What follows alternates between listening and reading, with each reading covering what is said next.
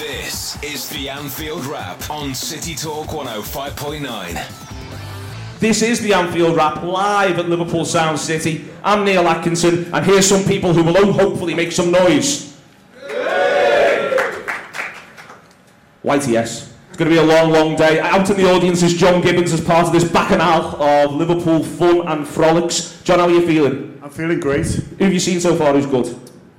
The Bohicas last night, they were really good. Sean's just put his hand up. I saw Sean, he was terrific. Was he? In that green room, putting that free booze away. It was a sight to behold. On the panel with us then today, before we get into the audience, is Sean Rogers, Simon Hughes, Mike Gerling and Mike Nevin. The title of today's show is Operation Blue Buy-In. This is a massive... if you know an Evertonian, you want to get them listening to this show. This is a massive hand of friendship, an olive branch going out to our Evertonian friends. We'll get onto that in a minute. We'll also get onto how the next transfer window for Liverpool is a bit weird, and we'll talk obviously about Crystal Palace versus Liverpool. But before then, Operation Blue Buy-In starts now. I've asked the opening question. Pick an all-time Everton five-a-side team. Sean Rogers. I'm going to try and have a link to Liverpool, but I can't think of a keeper. So I'm going to go Southall in goal. I'm going to go Gary Ablett.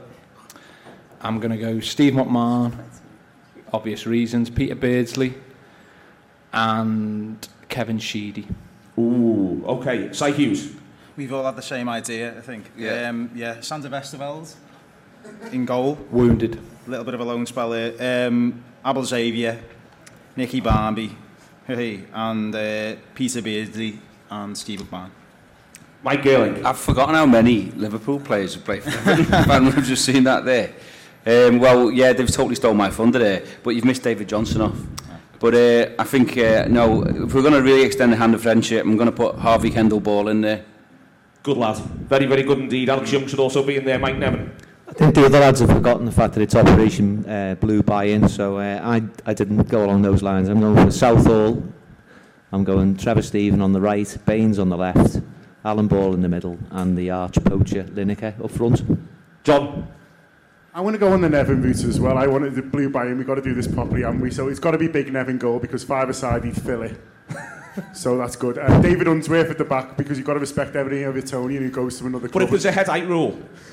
I'm just saying he tried to sign for another club and just couldn't cope with it at all. Fair point. Completely lost his head, so you've got to pick him. Brian LeBone, because you've got to respect anyone who's got an area of Liverpool named after them. Yeah, LeBone Town. If you don't know about LeBone Town, by the way, you're a visitor to Liverpool sitting in here. If you go down by where the old shipping industry used to be around the India buildings and the back of there, basically every picture has a pub. Every pub has a picture of LeBone in it. That is LeBone's set bit of town. LeBone used to call all the shots there. Yeah, so Brian LeBone. Wayne Rooney just off the front man because, once a blue, always a blue. That's his top. I'm going with him. And up front, you just got to go for Ferguson, haven't you? What a guy. Big dunk. With the tattoo. Always loved him. Yeah. I had a lot of time for him. Imagine on the coaching staff now, so obviously always a lot more intelligent than he came across. Just imagine the post-match drinks in the pub with that lineup. It's a strong one indeed. Well, Brian LeBone had nowhere to go. Yeah, that's all I'm saying. He's had everyone boxed off, no one will be paying. That's the way in which LeBone rolls. Okay then. Before we get on to fretting over the weekend, because that's all we're doing, Liverpool was strongly linked with Adam Lallana this week. I think he looks a good player. The stats lads have all had their say. God bless them. And what do you think, Mike Nevin? Well, I agree. He looks like a good player. The only concern I've got with him really is that he seems to lack a little bit of pace, and how that necessarily would fit in with Liverpool's style of late, which is very much about pace, speed on the counter-attack. But certainly in terms of his invention, then he looks like the kind of player that we should be after. And if you put it into a very recent context and breaking teams down with a little bit more imagination at times, then he would certainly fit the bill in that regard. Mike Gerling. So we're taking it seriously. I've been away for a week. We're taking Lallana seriously. It's genuine, is it? Well, I don't necessarily think being able to fast runner is the same as being quick. If you know what I mean. I don't think Coutinho's quick, but he's not fast. Sorry, but he's quick. I think Lallana moves the ball quite fast, so I think he would fit very well in our setup, and he's got a good beard. Simon Hughes also with a good beard. Ginger one though, isn't it? That's the problem. But I believe that interest is genuine. From what I've been told. I mean, the thing that I like about him is the fact that he, despite his relatively tender age, he's had quite a lot of experience for, well, he's 25, I suppose, isn't he? But I think, you know, to go from Southampton, where they've had so many relegations over a number of years, and then to come back up and to be given the club captaincy, he's obviously got a bit of character about him. So I think, you know, particularly at Liverpool, where, you know, you need to have a character, I think that bodes well. What I like about him, Sean, is the fact that he can play a number of positions. He doesn't just he can go anywhere across that three, maybe even drop into midfield. That's worked really well for Liverpool this season, hasn't it? Having these players who can multifunction. Yeah, definitely. If you're looking at Sterling and Coutinho, we're lacking, say, one or two others of the same sort of ability that you could plug in for them or replace them with, especially with hopefully more games next season. I think the interesting thing is to separate the playing ability from, say, value and whether the fee's right and things. If you're just looking at whether he's a good player, I think the thing that I like the most is his rate of improvement. There's a couple of lads who are at Liverpool who are now playing lower league football who were in the England under-19 squad with him, and they didn't think he could tie his own shoelaces, let alone make it as a professional footballer. So if you'd have told them that he was going to be playing for Southampton in the Premier League and going to a World Cup, they'd never have believed you. So if he's at that rate of improvement and he's got that kind of a mentality and he continues that, I think he'd be a big asset for Liverpool. Whether we'd end up overpaying and value and all that kind of thing is a different kettle of fish. But I think he'd need to improve a bit and he'd need to continue to develop his game. But I think he'd be at the right place to do that, and his past record of doing that would seem to suggest that there's no reason why he can't keep developing. It's interesting, this, John. This whole sort of looking at next season thing's interesting in that, one, it's dead hard because all you want to do is think about this season, but there's people at the football club who've got to do it. But two, the other thing that grabs me about this as well is about 12 months ago I'd have gone, well, you need to buy someone like this, you need to buy someone like this, you need to buy someone like this, and they'll go in the first team. But because the rate of improvement from Sterling, from Henderson, it's very difficult to say you're buying people now for the first team and this is where they come in. You know, you don't want to be buying squad players, but that might be where we end up.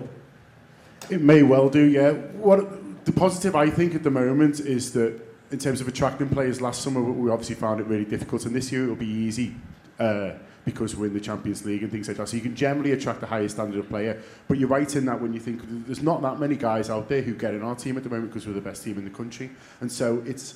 You look at it, maybe other people, you say, but there's not enough of them, and there isn't enough of them to, you know, if we're going to be playing Champions League football and we want to give the other cups a good go as well. But what I've found positive about the Lallana thing is apparently he really wants to come, and everyone's having a bit of a look at him, aren't they? I'm sure there's varying degrees of seriousness, but apparently he's saying, no, that's where I want to be, and I think that's going to be the case for a lot of particularly young British players who you can see, as you say, you see what we've done with people like Henderson and Sterling and think, that's the coach I want to work for, that's the style of football I want to be playing, and that's the place to be at the moment if you're that age.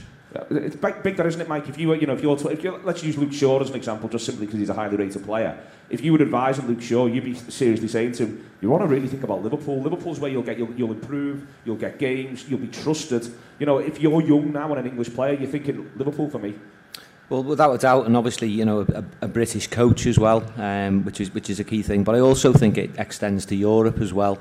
Last summer, we aimed relatively high with the likes of Mkhitaryan, but of course we didn't have the tempting aspect that is Champions League football, which we've obviously got this season. We've directly qualified for the group stages, so there's no issue with that. So Liverpool can aim high, and also, given the fact that there's the additional money from Champions League, it's not just that. We didn't spend any money in January, so there should be a decent amount of money in the coffers for us to invest in players from home and abroad. The sort of player we need, it strikes me as dead interesting side. You know, the profile of player now, it's become complicated. They need to have genuine pace, they need to be good in the tackle, even if they're in the front six. They need to be technically really, really good. But you don't necessarily want anyone who's going to tick all those boxes and come in and be the main man, because we've got a lot of main men. So it's actually, you're going to end up paying a lot of money to get someone who ticks all those boxes, because those players are few and far between. But they're not necessarily going to come in and be an obvious first name on the team sheet, defo starter. Yeah, I mean, it goes back to what I just said before as well. It's not just, you know, about all the technical ability and everything else. I think, you know, in terms of the character and being able to deal with maybe not being the main man every week, you know, coming in, and then, like, Joe Allen's had to do that, hasn't he, for 18 months, really, realising that he was playing every week at Swansea, and he's come to Liverpool and he's had spells in and out the team, and learning to deal with the fact that sometimes he isn't going to play. But I think he's got his head around that now. So, you know, Lallana might find himself in a similar position, I'd imagine, maybe next season. But with the added Champions League games, he is going to get more of an opportunity. And there's a lot of players who will be in the same boat. It's a nice problem to have, isn't it, Mike Gerling? But it is, and also we are going to guaranteed how many extra games we're going to have next year, guaranteed at the highest level in the Champions League. So, you know, we're going to need a squad. There's no guarantee that a player who performs one season carries on performing the next. Especially a young player, it's not necessarily linear, the improvement. They drop in, they drop out, they drop in, they drop out of form. So I think even if, like, going back to Gibbo's point about, you know, who'd you put in the team, who's better than you've got, well, who's better right now is not necessarily the same question you need to ask in 6 months' time. You know, Sterling might have a dip in form. You need other players. We're going to need other players because we've got more games of a higher standard. Yeah, I also think it's important we make a statement of intent fairly early, because we've got to try and show prospective signings. Like you were talking about Luke Shaw then. If you were his agent playing devil's advocate, you say, how do we know this isn't a flash in the pan? You know, how do we know they're going to be in the Champions League? If you're going to sign a 4 or 5 year deal, how do we know they're going to be there for keeps for the next 2 or 3 years? And I think if Liverpool can go and make an early signing, then I think you get that buy-in from prospective targets. It's just another layer of that's the place to be. That is maybe the up-and-coming team that I want to join. Yeah, it's a manager's contract as well as important, isn't it, to get that sorted, I think, because that gives a player an extra level of security, doesn't it? If Brendan Rodgers signs his contract maybe a week after the season's finished and Manchester United are still trying to sort out what they're doing, I'd imagine that if you don't know who the manager is going in, although I'm sure they'll be well advised, and it does look like it's going to be Van Gaal, you know, it's another box tick for Liverpool, isn't it, if they get that sorted? I think that there's another issue as well, which is people that, had we not qualified for the Champions League, for example, and this was the case last season, there was some talk about Johnson and Agger and whether they should be offered new contracts, or, you know, whether we should essentially just keep hold of them. I think given the nature of next season and the extra games, there's a decision to be made as far as both of those players are concerned. Are we going to try and sort of cash in with Johnson before he reaches the end of his contract? Are we going to let Agger go whilst he's still quite a saleable asset? And then if you decide that, then obviously that means that you've got to be looking for other players to cover them leaving. So in that sense, I think it makes more sense to be thinking more along the lines of keeping those players as opposed to letting them go, which might not have been the case a year ago. Okay, John Gibbons. Yeah, I've got a question, not prepped. It could be anything. Go on. Hi guys, just a question to say, we're talking mainly attacking players here. In my opinion, we're conceding like 2 goals a game most weeks. Don't we need to be thinking about the defence? Yeah. Well, he's not seemingly though, is he? The manager's, you know, going hard on Lallana, so that's the point. But I mean, I guess it is. We did this all the way through last summer. I think it's dead funny. All the way through last summer, everyone went, we've got to get this sorted at the back, and the manager went, no, we'll just score 100 goals. And no, I think there's something in that, you know, that decision. But he obviously wants to tighten it up, Sean, doesn't he? You know, he's made noises like that. There was the nice little run of 3-0s that we had earlier in the season. It's whether or not this is individuals or this is systemic. That's the key question, isn't it? Is it individuals, or is this always... Could we just have this conversation in perpetuity, whoever we buy, Sean? Yeah, under Rodgers, I think you need to be looking at individuals. You know, if you look at the great Man United teams, that they needed centre-halves that could be one-on-one against anyone. So they needed to have a bit of pace. They needed to be good in the air. They needed to be great on the deck. They needed to be great markers. You know, so you know your Ferdinands, your Vidics in their peak, players like that. They needed to tick all of those boxes. Now, if you've got Rafa as your manager, the system and the way that he sets his team up can protect some of them deficiencies. It's not too much of a problem. If you've got a manager like Rodgers and you're going to have that style of play, then, you know, not saying whether talking about Sakho's ability, but the type of player that Sakho is, it's that type of individual that you need to bring in, someone who's got the pace, the power, the strength, the aerial prowess, because you are going to be leaving your team very high up the pitch. Excellent stuff. This has been part 1 of the Anfield Wrap live at Sound City. City Talk 105.9. There's going to be a break, and then it's real full commitment to Operation Blue Buy-In. The Anfield Wrap on City Talk 105.9. Welcome back, the Anfield Wrap. It's Sound City. City Talk 105.9. It's Sound City 14. They keep banging on about this. Use the hashtag. Your lads have got very aggressive, Dave Pitchling, on this hashtag. I want them to leave me alone. It's been fantastic so far. I had a great night last night. Mostly got drunk with Steve Armstrong. Recommend that if you're going to be around for the rest of the weekend. That's why I'm practically shaking. John Gibbons, you went home early? I did. Well, we had a insane Wednesday night, which no one tells you about when Sound City, when you get these delegate wristbands, no one tells you about the cheeky Wednesday they throw in before, where they give you loads of free gin, and then go, yeah, and then go home. You're not going home, are you? You end up doing karaoke in Woody's Bar. Woody's Bar, 2 a.m. karaoke. It was out of order. It was outrageous. Okay, keeping this moving along then. Everton are a great set of lads. I won't have a word said against Everton. They are a great set of lads. All those words I used to say about them being ugly and that didn't mean any of them. They're a great set of lads, the Blues. Who's the best looking Evertonian you know, John? A guy called Matthew Guinan. He's in a band. He's very handsome. Good. He's not the only one, though. There's a lot of good-looking Blues out there, isn't there? A lot of good-looking Blues. Oh, yeah. A lot of them play for Everton. They're gorgeous lads. Every single one of them. I love them. I love the mighty boys in blue. They're fantastic. So this week, what I want you to do, if you listen to this at home, in the car, going along, or if you're in the audience here at Sound City, I want you to perpetrate between now and tomorrow at 5:30 a random act of kindness for an Evertonian. I want you to think about what your random act of Evertonian kindness will be. I want to make sure that you perpetrate one. So, has anyone got a random act of kindness lined up that they want to share with us from the panel? Anyone got any ideas as to what they're going to do to make an Evertonian's life better and make them think slightly better about Liverpool? Any ideas? Can't be this hard. I gave some money to a tramp before, and I had a semblance of a feeling that he might have been a blue. But after your comments about me looking like a vagrant, I was just given to my own kind. Any other takers? Can anyone come up with any rationale? I was going to offer to give them all lifts to the game, but then I realised that they all live on County Road anyway. So, waste of time. They can sort that out themselves. Anyone want to say something nice about Tony Hibbert? Great lad. Always has a good tea. Anyone got anything nice to say about Tony Hibbert? Love him to pieces. He's a great fisherman, isn't he? He's I believe brilliant at angling fish. and stuff like that. He's supposed to be incredible. They love fishing, don't they? What, Evertonians? Yeah. Is this a thing, is it? Yeah. Random act of kindness then this weekend. Buy an Evertonian a packet of fish fingers. There's one. Anyone got any other moves on this? We've got more Tony Hibbert stuff. He's actually got a carp fishery in France, but when he went over to buy it, that was the first time he'd ever been abroad. He's Everton's leading appearance holder in Europe. Yeah. Tony Hibbert is Everton's leading appearance holder in Europe, Mike. Wasn't a literal comment. Okay. The pedanticism of this isn't going well, but Blues like pedanticism, don't they, John? This could work for them as well.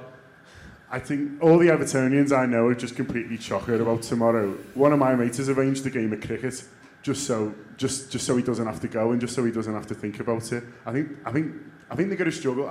They all say they want them to get beat, but I think when you actually go, if you go in the ground and you're there and your team are playing, I think other things just take over. It's happened with us in the past, and I don't think you can help it. I think this idea of City scoring and them all cheering, I just think it's a nonsense. They're a proper football club, for God's sake. They are a proper football club, much more so than Manchester City, who are a gang of spineless fools. I mean, this is the, Sean, this is the key thing here for me is, Martinez has been fantastic all season. He said all the right things this week, but these footballers, the proper footballers, they're not going to mess around. They're going to want to win the game of football that's presented to them. Yeah, we were saying in the green room before that the proper footballers, the professionals, some of them in there are Liverpool fans, some of the people in the management are no doubt Liverpool fans.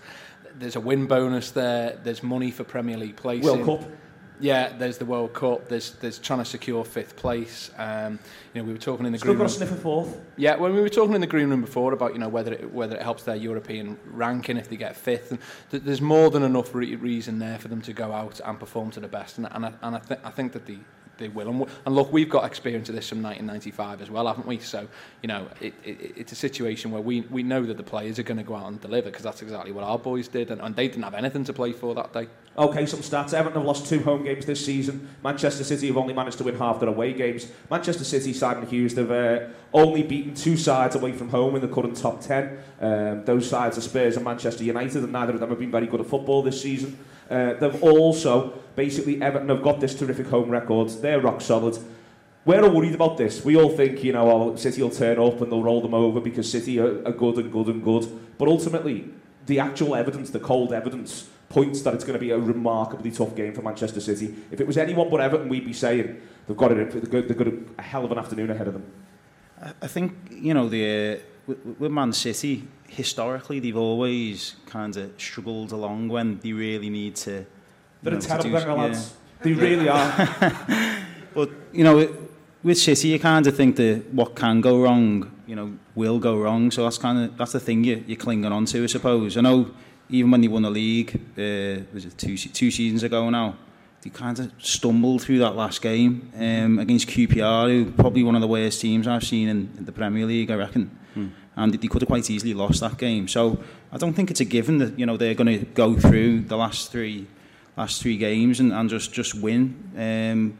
Because if you look at it, there's never been kind of a title race really where there's still three teams. Has there been one in the last 20 years where there's three teams? I'm thinking there was the year when Arsenal won all those games, and we came second and United came third, and for a while the sides were bunched for ages like this, but then they pulled away game 36, 37 and nailed it. No teams ever just kind of steamed through the last couple of games, and I just think there will be another twist and turn. I mean, particularly Villa are a strange team as well. It's not just they are a weird team. Like they came to Anfield, didn't they? And brilliant the first half. They're better away from home than they are at home. So I mean, I still think even if Everton, don't win on Saturday, it's definitely not by no means settled. That'd really upset the Blues, that. Yeah. What would worry me, Mike? Either Mike, we'll go Girling first. What would worry me about this is Everton need to win, and City need to win. A draw's no good for either side, really, and that's why it could be mad last 75. Yeah. So, sorry, when 75's gone, it could be a really strange game of football because both sides do need to go and get that winner. And so therefore, we'd all be saying it afterwards, and I'm quite sincere about this on Operation Blue Buy-In, but it's not the Operation Blue Buy-In side. I genuinely believe Everton will do everything they can to get a result. But it's very, very possible that if it's 1-1 or 2-2 with 10 to go and City score, it's not because Everton have thrown it away, it's because Everton need to win the football match, and that's something which I think, don't go after the fact going, oh, well, they bottled it there and they decided to roll over or anything like that, because that's out of order. If they've got to 80 and it's 2-2, they haven't bottled anything, they've just pushed themselves along. But that's the way the game could well play out, isn't it, Mike Girling? Well, that's if they want to go for a fourth spot Champions League qualifier. And that's the way they play football anyway. Martinez wants to win. Yeah, but I think what they also need to be mindful of, though, is that don't they still need points to guarantee Europa League football? Well, they'll probably come sixth, but then you've got a qualifier, and they wouldn't want the qualifier either. They want to finish as high up the table as they can, but he's going to want to win the football match. Yeah, I mean, I think City will. I don't think we should be that obsessed with this game because, as I agree with Simon, there's still Villa as well, and I think they're capable of doing very strange things as are City. But I think Everton. I think City will find it tough at Goodison. I don't think they've got a great record there at all. Anyway, it's a tough place to go, isn't it, Mike Nevin? Yeah, they're great set of lads. They make a great noise. They can call for a handball like no other side in the country. I love them. I suspect that might not be the case on Saturday, though. It will be a very strange atmosphere because there's no getting away from the fact that there's a high percentage of Evertonians that aren't interested in getting a result from this fixture, and that's the nature of football and football support. And I haven't really got an issue with that, to be perfectly honest. So I don't think the atmosphere comes into play whatsoever, but I do think that the professionalism of footballers is quite an important factor here. And I think there might be an essence of the Everton players thinking, picking up on this vibe from the Everton fans and thinking, well, actually, no, we're professional footballers. We've got a duty, we've got an integrity to ourselves and to our season, because it's been a great season for Everton. And I think they will want to go out on a high note. But as you rightly pointed out at the beginning, it's a downside for Liverpool that 3 points is really a necessity for the Champions League aspect. But Mike's right about the 1 point thing. If it comes down to the last five, do they, sort of have what they hold? Let's hope so. I think Martinez as well. He is the most positive manager I've ever heard. Really, I mean, I can't imagine him, not having the team set up properly for this game. And for his point of view, it'll be the second season he's qualified a team for Europe. So he's, that's a big incentive for him. And if they do that, I mean, I'm sure it'll give him more kind of leeway when he's trying to discuss transfer budgets with the manager, with the chairman over the summer. So for him, I think it's a huge game for him as well. The biggest issue really is Everton's fitness levels, and the key players that might play. Well, obviously Barry can't play because of the loan situation, and of course they've got the likes of Jagielka, Baines possibly playing when, to all intents and purposes, might not be fully fit. They've got the worst injury record in the league at the moment. I had a look on Physio Room the other day, and the top of the league. Top of the Physio League, aren't they? 9 players out. Between looking at that and looking at the fixtures to see if they've changed, and then going back to that, and then looking at the table again. Yeah, I'm not doing a lot of work. That's my biggest worry. I personally think it could work in our favour, in that I think if Everton had a full squad with the way City play, I think that Martinez might have fancied going toe-to-toe at home. And I think if you look at his tactics against United, he was very sensible. He didn't play the brand of football that he normally plays. He sat very deep, counter-attacked really well, and I think, in a way, Everton need to be a bit more like Moyes than like Martinez to get a result on Saturday. And I think the injury crisis means I think he might revert to the United tactics, which I actually think would suit this game and give them the best chance of a result. I think, you know, he showed his pragmatism in that fixture, and I think the injuries will force him to. Whereas I think if he had a full squad, he'd go toe to toe. Okay, for the first time ever then on this show, I'm going to actually ask for a prediction for a game that isn't a Liverpool game. So I'm going to ask for your prediction for Everton versus Manchester City. Mike and Evan first. I'm going 1-1. Mike Girling. 2-0 Everton. Simon Hughes. 0-0. All right, Si. It doesn't actually matter. Just at a moment. Is it just a moment? Is that just a moment, do you think? Yeah, I just think 0-0. Can see that. It's filth, this, John, from Si Hughes. I don't know where he's got that from.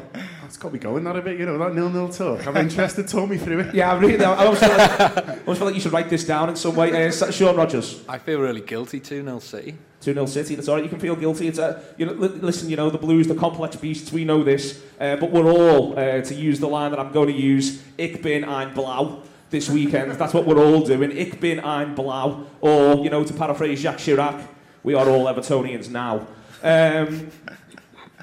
So, I want to find out who's the biggest blue on the panel, John, and I haven't written a quiz. James Corbett, who's the author of the Everton Encyclopedia, has written a quiz, and I've added one question.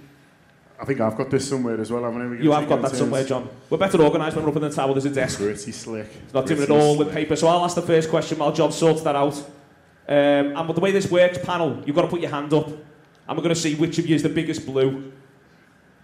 What year did the Liverbird first appear on a football shirt? Quick, it's radio. Come on, lads. Mike Nevin first, then Sean. Then Simon. Go on, Mike. Nevin, Mike. 1888. Simon Hughes. 1878. No, none of you have got it. 1885, it was Everton. Next question. Which fellow Northeasterner did Harry Catrick want to make his Everton trainer in 1961? Quick, lads. They're not understand the radio thing, John. Girling, Mike. Bob Paisley. Is right, 1-0, Mike Girling. He leads the way. He's the biggest blue so far. I'll go. Who is Gordon Clegg? Who is Gordon Clegg? I'll give you a clue. It's soap opera in Manchester. What? Lost us on that one. No, Evertonian. These are terrible Evertonians. Terrible. Bill Kenwright as Betty Turpin's son in Coronation Street. The next one I'm not going to ask is a question. Why did Everton's This is James who wrote this one. Why did Everton's most recent investment plan fail? Because Gordon was left out of Betty's will. Next one along. Who scored the winner in Everton's first FA Cup final win in 1906? He's the author of the Everton Encyclopedia. He takes it seriously, James Corbett. There's no takers there either. It's Sandy Young. Girling still leads 1-0. What is, this one isn't a serious one, what is Brian LeBone's theory of footynomics? Footy what? Footynomics, as in economics, but without the N, and with footy at the start. It's algebra, sort of. What's his theory? Yeah, of footynomics. Does it involve the exchange on Old Hall Street? Well, it's a exchange. 1 blue equals 20 reds. That's the old LeBone quote, and I, for one, sign up to that this weekend. He's a great lad, isn't he? LeBone, great lad. Great lad indeed. Knows some good pubs. Next one along, and this is the one I wrote. Last 2 players booked in the Merseyside derby for diving. Phil Neville. Go on. Girly Mike. Oh. No, okay. It's Any other blame. takers? You get the second one, you have the point. I can't believe no one remembers, but then no one ever made a fuss about it. It was Ross Barkley. Last 2 players to be booked in the Merseyside derby for diving. That's why you should never take the moral high ground in football. You'll always be made to look daft. John. Who scored twice in the 1989 FA Cup final? Stuart McCall. Mr. Rogers. Mr. Rogers, Sean Rogers, but he went for it. What was the aggregate score in the Screen Sports Super Cup final in 1986? Oh, Mike Nevin got there first. 7-2. Oh, it's 1-1-1. Si Hughes bringing up the rear. Next one along. Do the next one, John. Oh, Dixie Dean is Everton's top all-time scorer. Who is second? You should always get to have a guess. This should be for the win. Rogers. Rogers Say Latchford. No, No. he was good though, wasn't he? Rubbish. Mike, stop it. Yeah. Next one, Si Hughes. Dave Hickson. Not Dave Hickson, no. Next one. Sandy Brown. No, next one. Terrible. Graham Sharp. It is Graham Sharp. Mike Nevin takes the lead. Next one along. Who is Everton's most capped player? Internationally capped. Mike Nevin. Kevin Ratcliffe. It's not. Mike Gerling. Peter Beardsley. It's not. Si Hughes. Neville Southall. He's right. He's got his point. Not bringing up the rear anymore. 2 more to go. Who is Everton's leading scorer this century? This century, who scored more goals for Everton than anyone else? It's a great question, this. Loads of dead air. Do you like this one, John? This is my favourite. To be something like it's... What's this century, innit? Yeah. Oh, right. Leighton Baines. No, it's not Leighton Baines. Everton's leading scorer this century. It's got a terrible celebration. Sorry, a great celebration. Yeah, it's a great celebration, that, John. It's one of my favourites. Si Hughes. Tim Cahill. He gets himself back in with 2 points. So I think, if I get this right, who's got 2 points? Si's got 2, Nevin's got 2. Yeah, so just last question, just between them two. Between them two. But the person to your right you can confer with, they're on your team now. Yeah, okay. That, again, works great for radio. What year was the League Championship first lifted at Anfield? What year? What year was the League Championship first lifted at Anfield? There's loads of conferring. This is my fault. I'll tell you the story about Bob Latchford. When Stephen Manaman used to play for Liverpool in training, when he'd shoot, he used to shout Latchford every time he hit it, because he was a massive blue. I quite like that story. Yeah. Good on him. Yeah. He's quite attractive as well, isn't he? Stephen Manaman. Well, they all are, aren't they? Gorgeous. They're gorgeous people. Walk a mile in their shoes. See how weather-beaten your face is. Come on then. Simon, what's your answer? Simon Hughes, what's your answer? 1883. It's wrong. Mike Nevin. I think we'll go 84. Oh, he's been tactical he's tactical, but he's won. It's 1891. Mike Nevin is the biggest blue on the Anfield Wrap panel. Mike Nevin is the blue. He's our top blue, John. And you can tell... Win? Sorry? Does he win? What does he win for being a top blue? Yeah. He wins 4 complimentary shouts of handball at any opportunity. Handball, man! To be fair, there's enough season tickets milling around for him to have one of them, isn't there? That's not Operation Blue Buy Him friendly, that's Sean.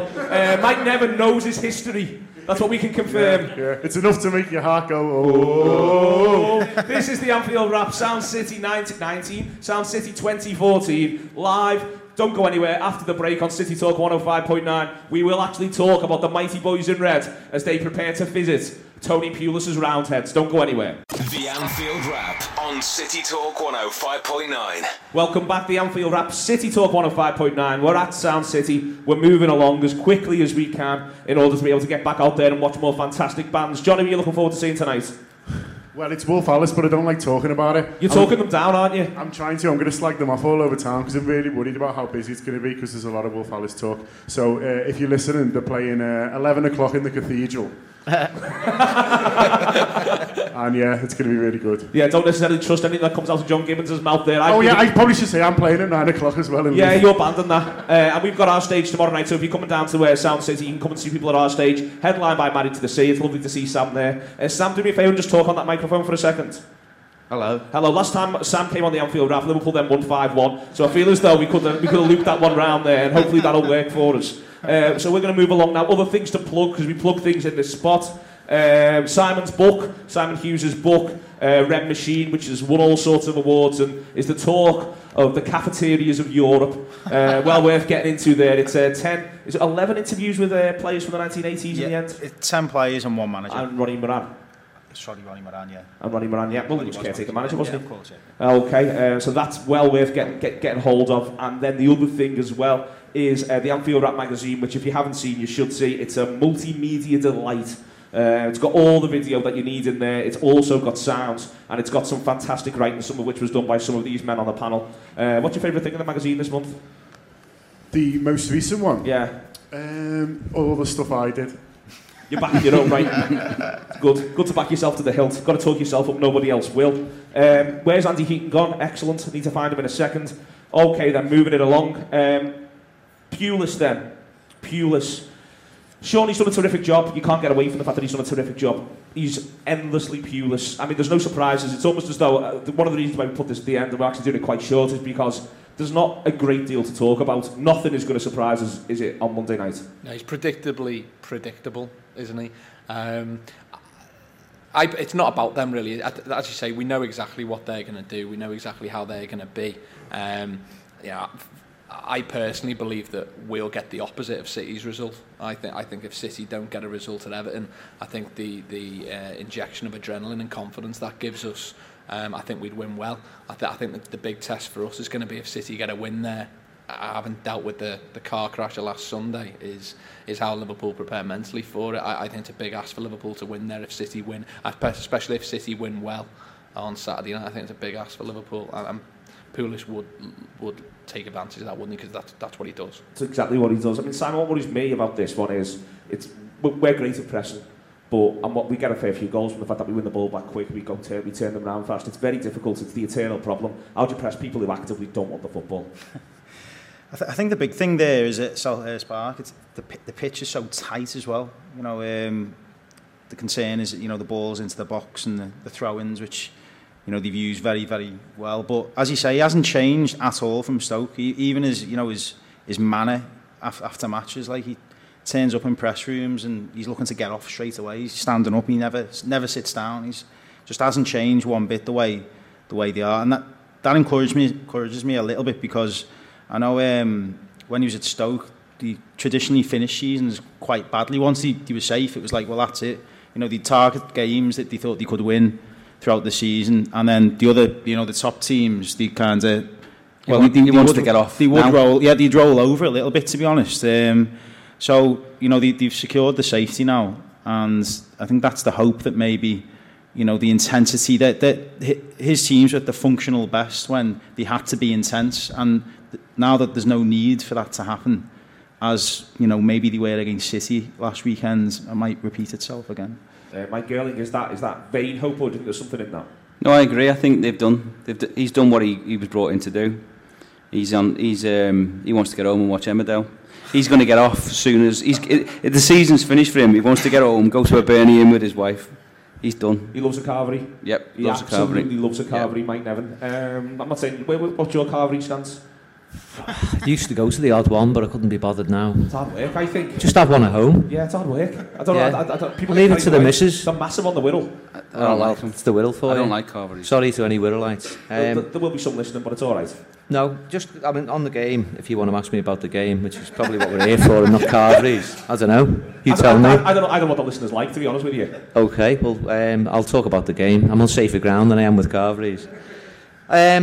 I'm not really worried about it, to be perfectly honest. I think it'll take care of itself. I think. Do you think we can batter them? This is the key thing. If the Ev don't do the business for us and City win, can we go to Palace? And can we do the thing in Palace that Martin Fitzgerald keeps saying to me, which is we scored after 5 minutes, don't celebrate, get the ball, put it back on the centre spot, kick off again, get one, 18 minutes gone, we're 3-0 up, we haven't celebrated a single goal yet. They're all looking at each other going, these lads are mad, we don't fancy this, we're 3-0 down. I mean, is that plausible, or am I talking as ever broken biscuits? It's not beyond the realms of possibility. It's very unlikely, but if Liverpool did score after 5 or 6 minutes and then got a second in say 15 minutes, then I'd expect that to be the stance of the players anyway, because they'd be ultimately professional, and they wouldn't be doing the job if they weren't aware of the goal difference possibility. And ultimately, it could get to a situation where we need to beat Newcastle 8-0 on the last day, and the way Newcastle have been recently, then that's feasible. I think the timing of the game doesn't help Liverpool either psychologically because of the timing of the game, but also, as we were saying about Everton, the Crystal Palace lads are professional players, and a Monday night game at Selhurst Park in front of a full house with the floodlights is it's totally different to playing on a Saturday lunchtime game or a Sunday 1:30 or something. It's a Monday night under the floodlights, and whatever state the players are in, the fans are going to be well up for it. It's going to be a really good atmosphere for the Palace players, and it's going to be quite a celebration. It's going to be their final home game. They've stayed up. They'll probably take the applause after the match. So even if they're not as up for it as they may have normally been, I think the fans it's vital we start quickly for me. It's really important we treat that like a home game. We've got to try and blitz them. I think that potentially could work both ways, though. I mean, if Everton do us the favour that we all want on Saturday, then you could see the most rampant Liverpool away end in decades at Crystal Palace. And I'm sure there's thousands going down there anyway. But if Everton have got a point on Saturday, I think that'll be ramped up times 2. We can put 5 past them. That's what I'm saying. You're quite down about this. I'm not. We're going to batter them. John Gibbons. Sounds great. I'm on Gerling's team. Yeah. I think it's you're right to bring up the home fans, but I think the away crowd, there's going to be a lot of Liverpool fans in that crowd. I know Crystal Palace had to basically have meetings about how we're going to stop all these Liverpool fans who are buying all these tickets, and you know things like that. And I'm sure more have got around them. I know lots of people who are going down and haven't got tickets in the away end, but still hoping to pick up ones in the home set end and things like that. So I think it wouldn't surprise me if there's thousands of Liverpool fans who do manage to get in, and I think that's going to be a huge thing for them. And they have had a great season, but I think it's just going to be a little bit party time for whatever for Palace. I mean, they've stayed up, and I think they'll be determined to have a bit of a celebration. So I don't think it'll be necessarily a hostile atmosphere. I think they'll just be enjoying themselves. One night was it when we beat Tottenham 5-0? It was a Monday, wasn't it? No, that was Sunday 4 o'clock. Sunday 4 o'clock. It was dark. It was dark. It was December, the play. Felt like that. Yeah. Felt like the same. Yeah, no, I know. Same city. Floodlights were on. You're probably looking at. He's almost certainly going to bring Sturridge back in if Sturridge is fully fit, isn't he? Sturridge comes back in. Probably Lucas who misses out. This side still misses Henderson. Absolutely. I think that showed last week. I mean, I know everybody has been saying how well Henderson has done, but it just, the pressing that we were talking about before, particularly at Palace, is going to be needed.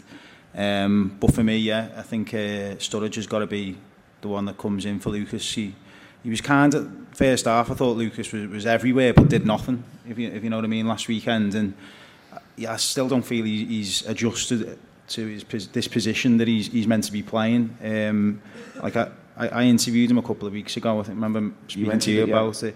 And like he said, he realises he's going to have to adjust his position really to stay in the long term at Liverpool, because obviously he's not going to displace Gerrard in that position. And I'm just not sure with all the injuries that he has had that his body will allow himself to do that role anymore. He looked to me like I thought he was making all the right runs. He just wasn't literally quick enough to do what the run needed to do, and that was happening quite consistently, both in with and without the ball. It was almost a bit painful to watch. It really was a situation where this fella can't accelerate. Yeah. I mean, he's an intelligent player, Lucas, and he knows the game inside out. But as I said, if you've had knee injuries, hamstring injuries, they're the groin injuries. They're the ones that are going to knock you up as a player, I think. And I'm not saying he's finished, but to go and play that position, he needs a full pre-season behind him as well, which.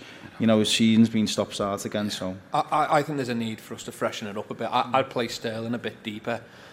He's got the ability to do it. I think we need to freshen things up a little bit there. I think Sturridge and Suarez have been looking knackered, and they're not at the peak of their powers, and I think with Henderson not being in there, I think there's an argument for bringing Sterling back a little bit with his ability and his pace. And maybe even if we can get Sturridge and Suarez back up there, great. But I think we might need to just freshen it up a little bit. How and who, I don't know, but I think I'd probably bring Sterling further back into that kind of Henderson role if it was me. Okay. I'm going to get you to do your predictions there very, very quickly. Mike Nevin, City Talk 105.9, just said that there, so in case I forget at the end. Mike Nevin. I'll go for us to win the game 3-0. I reckon it'll be 3-0 at half time. 3-0. Okay, Mike Gerling. 5-0 Liverpool. Simon Hughes. 3-2 Liverpool. Sean Rogers. The opposite of City score. City win, we lose. City drop points, we win. John, what are you going with? We beat Palace 6-1, didn't we, once? Yeah, first game of the season, about 94. Yeah, one of them. That's what you want. You want one of them. Same goal scorers. Excellent stuff. Thanks very, very much to Sound City for having us here today, and thanks to them for putting the whole festival on. Thanks to City Talk as well for letting us get outside the studio and get outside the tower. It also means I haven't talked about the weather once, which is a massive bonus for the listener. This is the Anfield Wrap, and Liverpool are going, whether they like it or not, to win the Football League. See you next time. The Anfield Wrap on City Talk 105.9.